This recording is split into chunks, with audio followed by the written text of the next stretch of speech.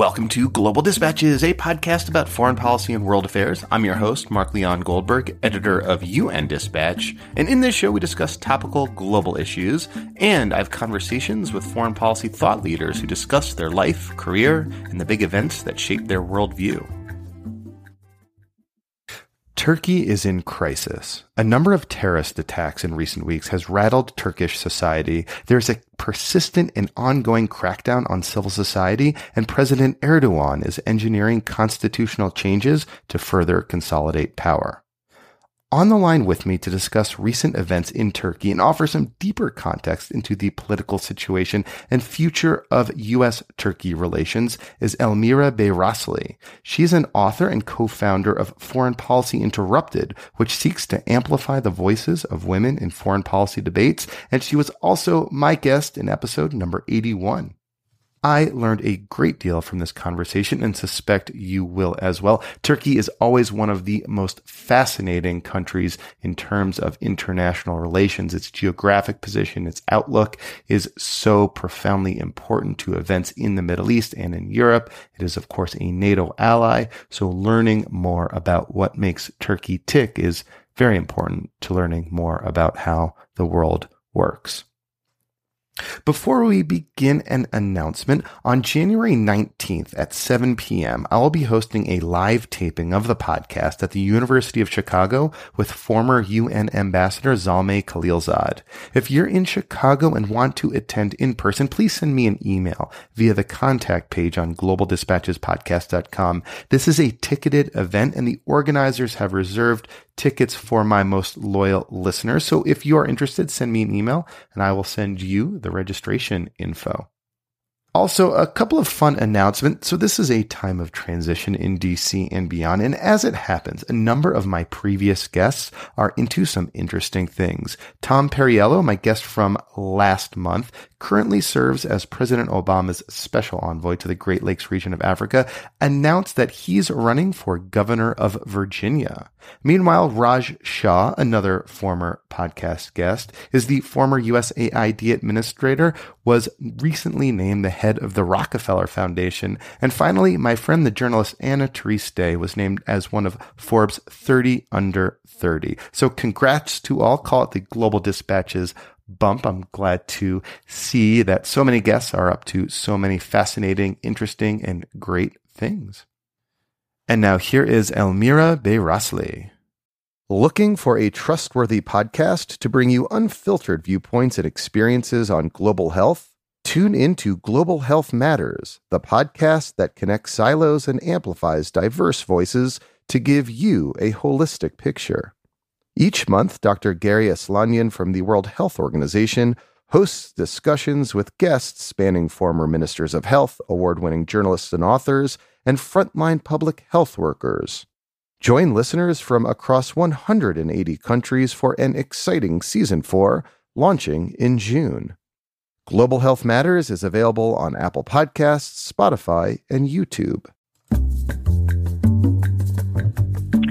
The proposal before the Turkish parliament to change the constitution in the 1980 constitution, which is actually very important to point out. The 1980 constitution was one that the military had drafted up after they overthrew the democratically elected government and imposed martial law on the country.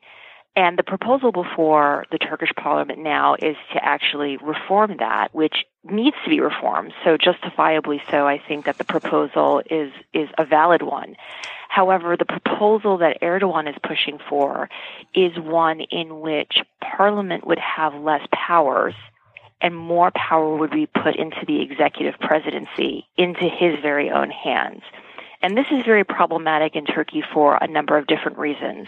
I think we've seen Turkey struggle over the past couple of years, certainly in 2013 when the Gezi riots in June had erupted and there were all these large-scale protests against the government then, and the very strong-handed clampdown that Erdogan reacted to those protests with gassing protesters and unleashing water cannons and widespread arrests.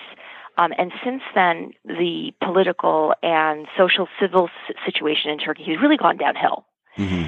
And I think why that's very problematic is that we've seen the weakening of Turkey in and of itself. And this is really kind of where it comes in, where you start to see how even though Turkey over the last decade plus started to become a darling in around the world, it really fundamentally is still a very weak country. And this is why the proposal to change the constitution to give more powers to the president is very troubling. So what kind of powers would be conferred to the presidency? So essentially, the policy-making powers, the ability to pass legislation, right now it rests with Parliament, and it has to be passed with a majority in Parliament. And like many parliamentary systems in Turkey, you have, even though there is a single majority rule in Turkey today, they still need to actually confer with other parliamentarians and debate issues. Whether it's legislation or policies in Turkey, they still need to be discussed in Parliament. And essentially, what this proposal would be is that the president would be able to pass legislation and policies without any debate and without any checks and balances. So just by decree. Yes. And I've also seen that it theoretically could extend his time as president until 2029. Well, currently, he was elected into power in 2014, and presidents serve for an 8-year period. And so, I haven't worked out the math on that, but that seems to sound right. But I don't think one of the proposals is to extend his time in power. What seems, I suppose, interesting is that, when you look at Erdogan's kind of political history, he came to power in the early mid-2000s as prime minister, right? And then when he was term limited out of being prime minister, he became president, which until that point was not a powerful position. But now, since he's become president, as you said, in 2014, it's becoming increasingly the locus of political power in the country, right? Yeah, it is. And, there was many questions about, what he would do. When his predecessor before that, Abdullah Gül, was the president, there was a lot of controversy about, what role would Abdullah Gül play. But Gül really respected the kind of ceremonial position that the Turkish president plays. But since taking over the presidency, Erdogan has really kind of really swung that power over. And so, if you ask anyone around the world right now who the Turkish prime minister is, I think many people, even at the highest levels of government, would struggle to actually name who that person is. Who is it? Binali Yildirim. Okay, well, you're the expert. But I think a lot of people would struggle to actually identify Mr. Yildirim as Turkey's prime minister and as the person who's actually in charge of day-to-day operations and management of the government. So, it seems like almost like a really classic strongman move, right? To find legal ways, legal maneuvering to keep one in power, to change roles of various positions to empower the position you're in. It's what Vladimir Putin did. It's sort of a classic kind of strongman move for people who still want to express the trappings of democracy to confer some degree of legitimacy on them, but yet want to amass as much power as possible. Well, I think, this word democracy in Turkey, I think it's Turkey's always had a very fragile democracy. And certainly it's always had, for a very long time, it's had, open elections, certainly transparent, open and accountable elections. But, democracy is not limited to elections. And this is what we're seeing now. And I think where the fragility comes in is the ability of people to be able to push back and question power and authority, and certainly the question of checks and balances. And right now, on the path that Erdogan's going on, there's very limited checks and balances. He has purged the judiciary and filled those positions into the Turkish judicial system with legislators and judges that favor him and his political his political leanings. And that's not good in a democracy, when other voices are being drowned out and there's not very big representation of whether it's minorities or dissenting views. And can you talk a bit more about those purges? So it seems that the biggest purges came after last year's failed coup attempt. But after every sort of major terrorist attack, there seems to be even more purging, even more clampdown on civil society, even more arresting of people who are deemed one way or another to be political opponents of Erdogan. I think we need to actually acknowledge a couple of things here. One, I think the coup attempt on July 15th of 2016 was one in which deserved a very forceful reaction. I think the attempt to overthrow a democratically elected government anywhere deserves a forceful response. That is unacceptable under any circumstance. One can criticize Tayyip Erdogan and the AKP leadership, but the reality is they are the legitimate government of the Turkish people. I think it's also right to actually question the extent to which the government has responded, because I think that they have overplayed their hand. They are blaming a cleric who lives here in the United States in Pennsylvania in self-imposed exile, Fethullah Gulen, as orchestrating this coup. That remains to be seen. I mean, certainly the evidence does point to that. They still haven't really found the perpetrators, but now anybody, who seems supposedly against the government is being blamed as a supporter of Gulen, a Gulenist, and they're being purged from their positions in public service. And why this is very problematic, it's not even just in day-to-day running of government, but as we've seen in the past couple of months, we've seen a number of terrorist attacks in Turkey. Certainly the terrorist attack in Beşiktaş in December was one where you had very inexperienced policemen approaching a car and mishandling the situation, and you can see the effects of having experienced public officials purged out of government and having very not qualified, very green individuals having to deal with these things. It becomes a very dangerous circumstance. So like the functioning of the Turkish state is undermined when you're purging all these experienced people with potential loose ties to Gulen. Can you talk a little bit more about Gulen? It seems that in the coming year, this may become a true crisis point between Turkish and American relations. The government of Turkey has for years been seeking the extradition of Gulen. The Obama administration has rebuffed these calls, but one doesn't really know how the Trump administration might play its hand. And that is a question to be seen. The Trump administration certainly has indicated that it is open to try to work with the Erdogan government. And Trump's selected national security advisor, Michael Flynn, has said that, that Gulen is a dangerous person and that we should actually take a considerable look at what the role of the preacher was in the Turkish coup attempt. That being said, it's very unclear about what the Trump administration will do on Gulen, whether they will extradite him back to Turkey, and what course the Trump administration will take vis-a-vis Turkey. I think we have to take a look at two different things here. On domestic matters, Trump has been very vocal about, putting a ban on Muslims, creating a registry, and really coming down hard on the extremism growing out of in the Middle East. On the other hand, he has been, making conciliatory gestures clearly to Russia and trying to engage Russia and work with them on the Syrian matter.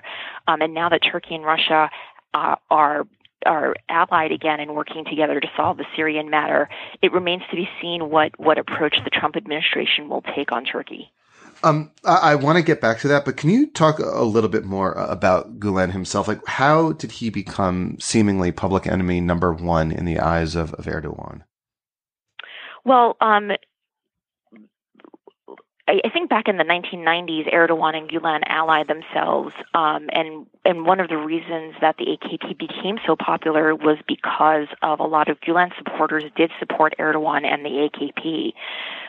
Gulen was a very popular preacher in Turkey, and he actually left the country under the threat of the Turkish military trying to arrest him on treason charges. And he came here to the United States, and he's been living in Pennsylvania and the Poconos since then.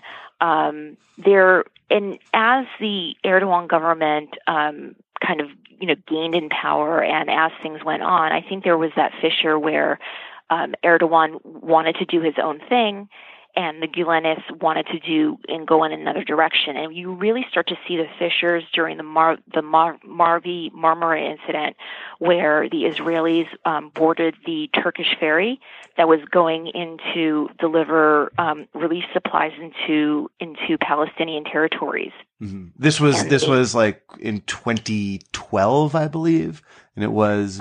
No, I think it was actually earlier than that. I think it was in 2010. Yeah, that's right, 2010. And it was May of 2010. It was Memorial Day weekend of 2010. And Israeli soldiers boarded this Turkish ferry, and a number of individuals were killed, including an American citizen, a Turkish American citizen.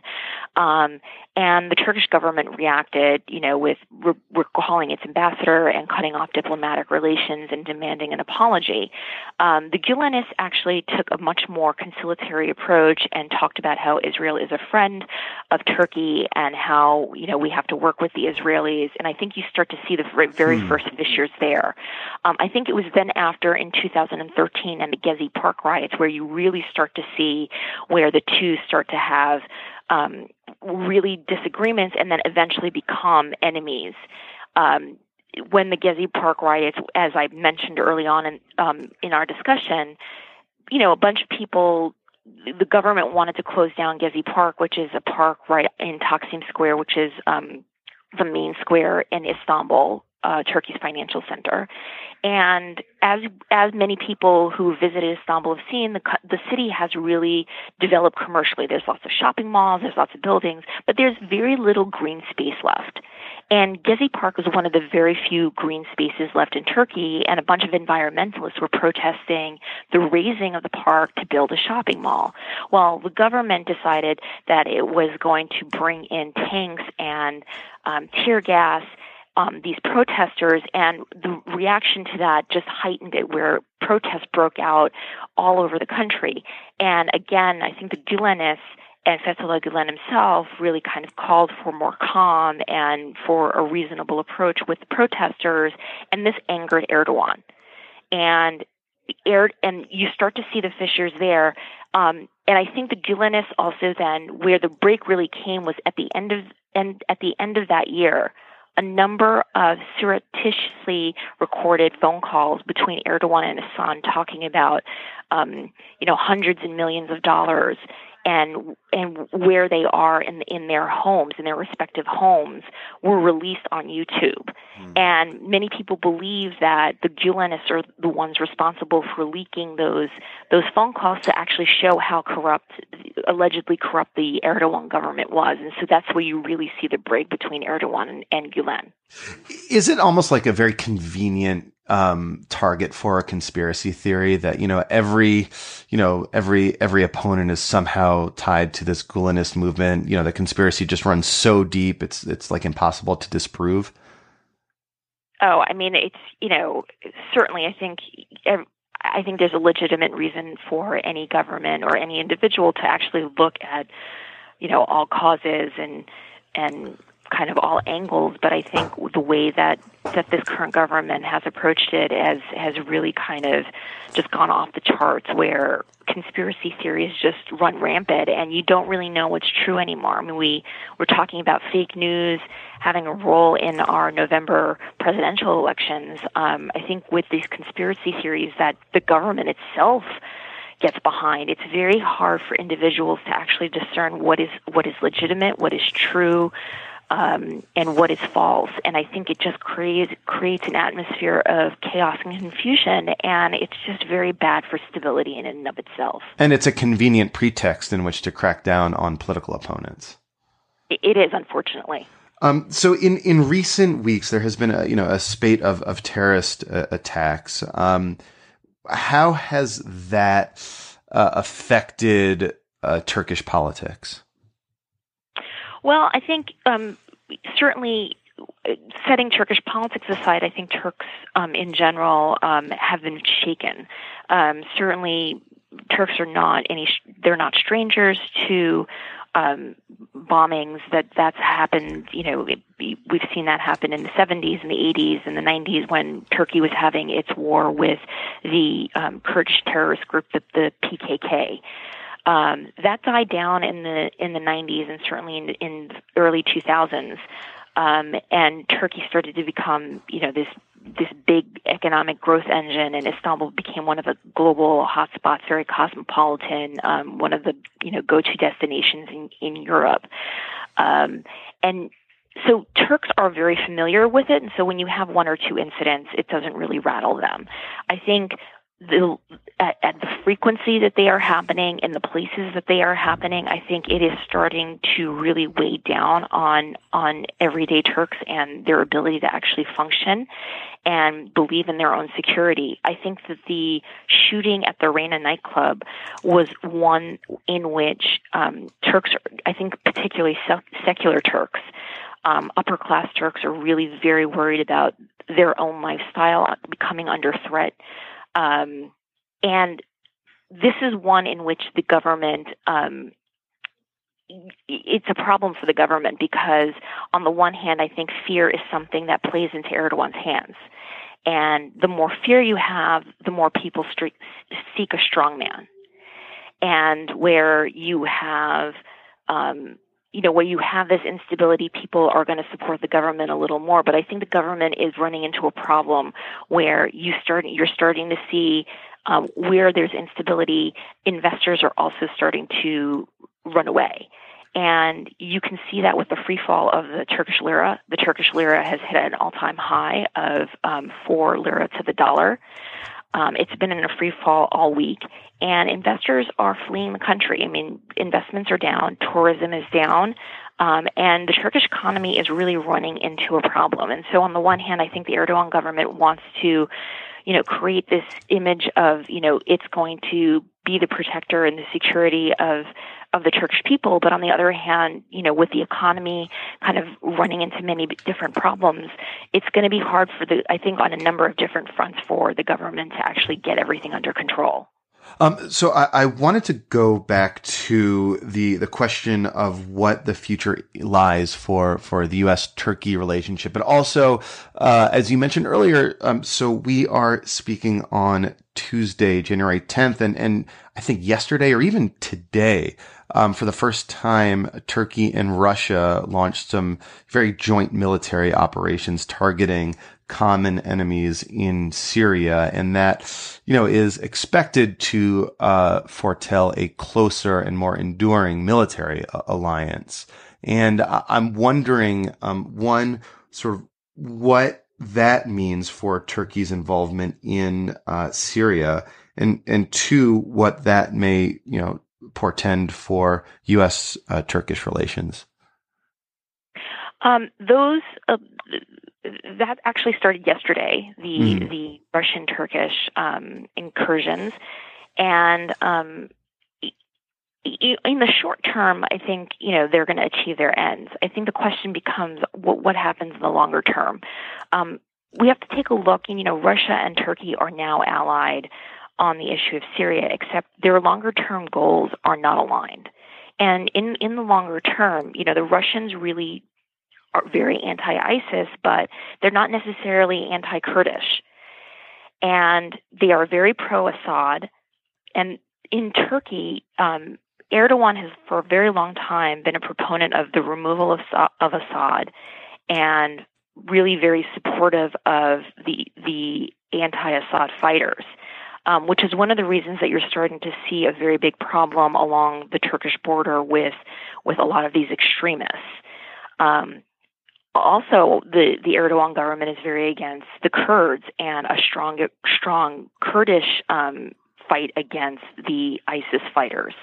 And this is where actually we're going to see in the longer term Russia and Turkey. I can't see how they're actually going to keep collaborating on this. And this has been one of the very big sticking points in why the Syria quagmire has been just one that's been so hard to solve, because there are so many different groups involved in it, and so many different, people are for the Kurds and people are for, against the Kurds. And I think it's one in which I don't think you're going to get either Turkey, Iran, Russia, or the United States to actually come to an agreement on.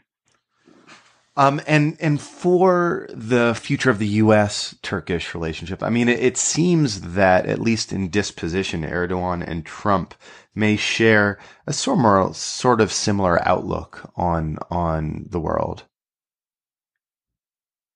I think they don't. I think they share a similar personality. I think there's similar outlook in the sense that they believe that only they have the right vision of the world. I'm certainly not a Russia expert, but it seems to me that Vladimir Putin sees himself as, kind of the hero of the Russians, and, his whole mission is to make Russia great again. And certainly Erdogan certainly sees himself as bringing Turkey back to the glory of the Ottoman Empire and bringing respect and, this greatness back to Turkey again. And so, I think these similar attitudes of what leadership and power mean, may be similar, but I think it's a recipe for great instability in that part of the world. Well, Elmira, thank you so much for your time. This was helpful. Thanks, Mark. It's so complicated, I must say. There's like any number of other issues we could be talking about, European integration or, the civil military relations in Turkey. But I feel like this conversation could go on forever, because, Turkey is, to me, just endlessly fascinating and endlessly complicated. It is, and it's a beautiful country, and I have to say it breaks my heart to see what's happening there. All right. Thank you all for listening. And again, if you are in Chicago and want to attend a live taping of the podcast with Zalmay Khalilzad, send me an email and I will hook you up with some tickets. All right. See you soon. Bye.